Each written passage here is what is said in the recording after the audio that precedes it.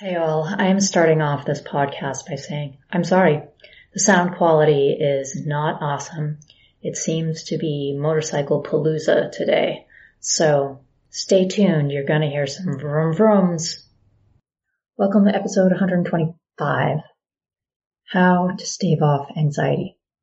And before I really kind of get into this, I just wanted to say thank you to a lot of fans, followers, who have reached out since I launched the free ebook, Am I an Empath or HSP, a checklist and 6 tips for empaths and HSPs to thrive.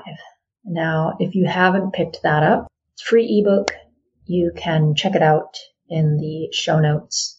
But anyway, a lot of people have reached out who have grabbed that free ebook and really started to talk about their anxiety, of kind of understanding a little bit more about who they are as a person and understanding why their sensitivity can actually cause them more anxiety, and understanding how to, I don't want to use the word control, but how to manage those feelings when you're starting to feel anxious or overwhelmed, kind of how to step back, come back into yourself, not get all caught up in that head mess.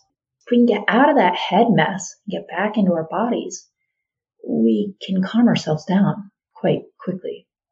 So thank you to everyone who has reached out via email and also in my free Heal Your Story Facebook group, which is designed more around reducing anxiety and for empaths and sensitives. So that link will also be in show notes if you want to join.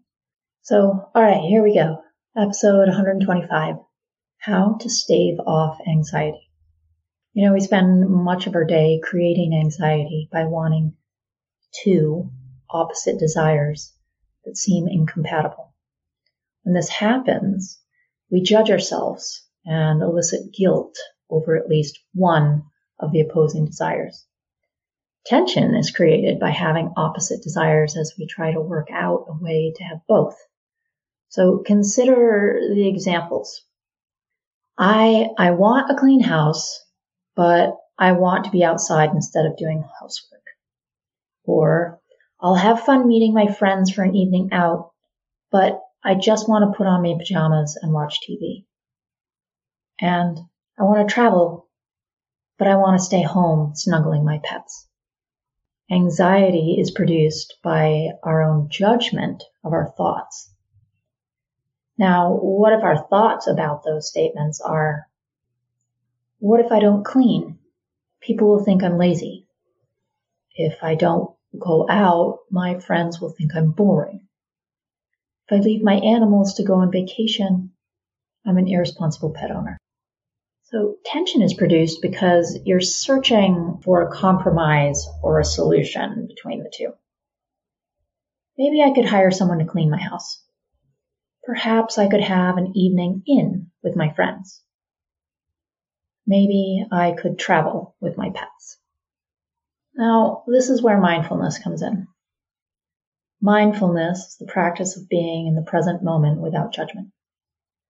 Through meditation exercises, you can learn to accept your thoughts without becoming critical of yourself for having the thought. With the practice of mindfulness, you can acknowledge your thoughts without trying to answer them. You are not trying to solve a problem, and you are simply experiencing a thought. With an ongoing practice of mindfulness, you'll begin to let your thoughts flow in and out throughout your day without allowing them to induce anxiety or tension. In this manner, you'll be able to hold 2 opposing desires and acknowledge the presence of each. But that's it. You simply acknowledge and move on.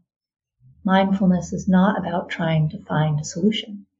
We're not meditating in the hopes that a third idea, better than the other 2, will emerge. So the practice of mindfulness can make you more attentive to the world around you, which can reduce the tension you feel when you find yourself in situations like the examples given. Many of us spend our days multitasking and thinking about other things even when we're in the middle of a face-to-face conversation. Consider how you might feel differently by staying really present, getting out of the head mess and staying really present. So take in these mindfulness examples. I drift into a cozy nap with the sounds of a purring cat on my lap and the soft drip of the kitchen faucet hitting the dishes in the sink. I listen to every word of my friend's trip to Italy while we eat cinnamon buns. The warm taste of cinnamon is becoming infused with her smile as she tells me about her holiday. The crunch of autumn leaves under my slippers is delightful as I carry the recycling to the curb. Do you see the difference between what we talked about earlier and these examples? Mindfulness is an awareness of all that is going on around you and even inside you at any given moment. A focus on the present moment contributes to our overall well-being and allows us to live a happy and positive life. And now, I'll give you an affirmation. I suggest repeating this out loud after I say it, or when you have some time by yourself. I stave off anxiety by accepting situations as they are. There is a sense of peace that comes from knowing what I am unable to control. I can see things as they are and accept them. Being accepting means looking at a situation as it is and avoiding the urge to color it with my biases. Doing this allows me to feel satisfied about the approach I take to resolving it. I know that some issues are beyond my ability to solve. My mind is at ease when I am in a financial rut because I know my money stretches only so far. I avoid the urge to let stress take hold. Asking my creditors for time to settle a debt is the wise thing to do. It shows that I'm willing to resolve the issue. It also shows that I'm committed to meeting my obligations. Maintaining my positive character is important to me. I know how to remain calm and confident in the face of adversity. When I commit to finding a solution, I feel instantly at ease. It is pointless walking around frustrating myself because of a situation as it is today. My attention is always on how to alter the situation for a more favorable tomorrow. I refuse to be bogged down by today's challenges. Today, my focus is on making tomorrow a brighter day than the days before. My peace of mind is maintained because I move on from how things are today and concentrate on making them ideal for the future. I go easy on myself. And now, some self-reflection questions for you. What can I do to calm my mind when I sense anxiety coming on?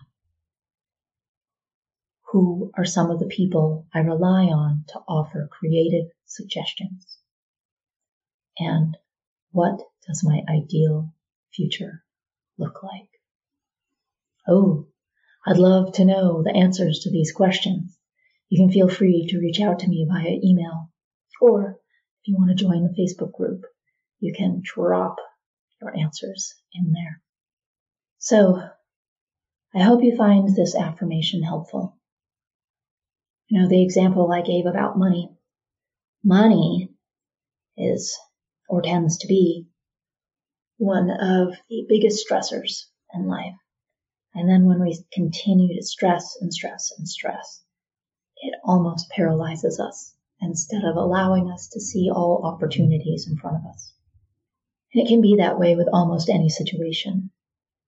So I implore you to, when you start to feel anxious or overwhelmed, take a really big breath, come back to your body,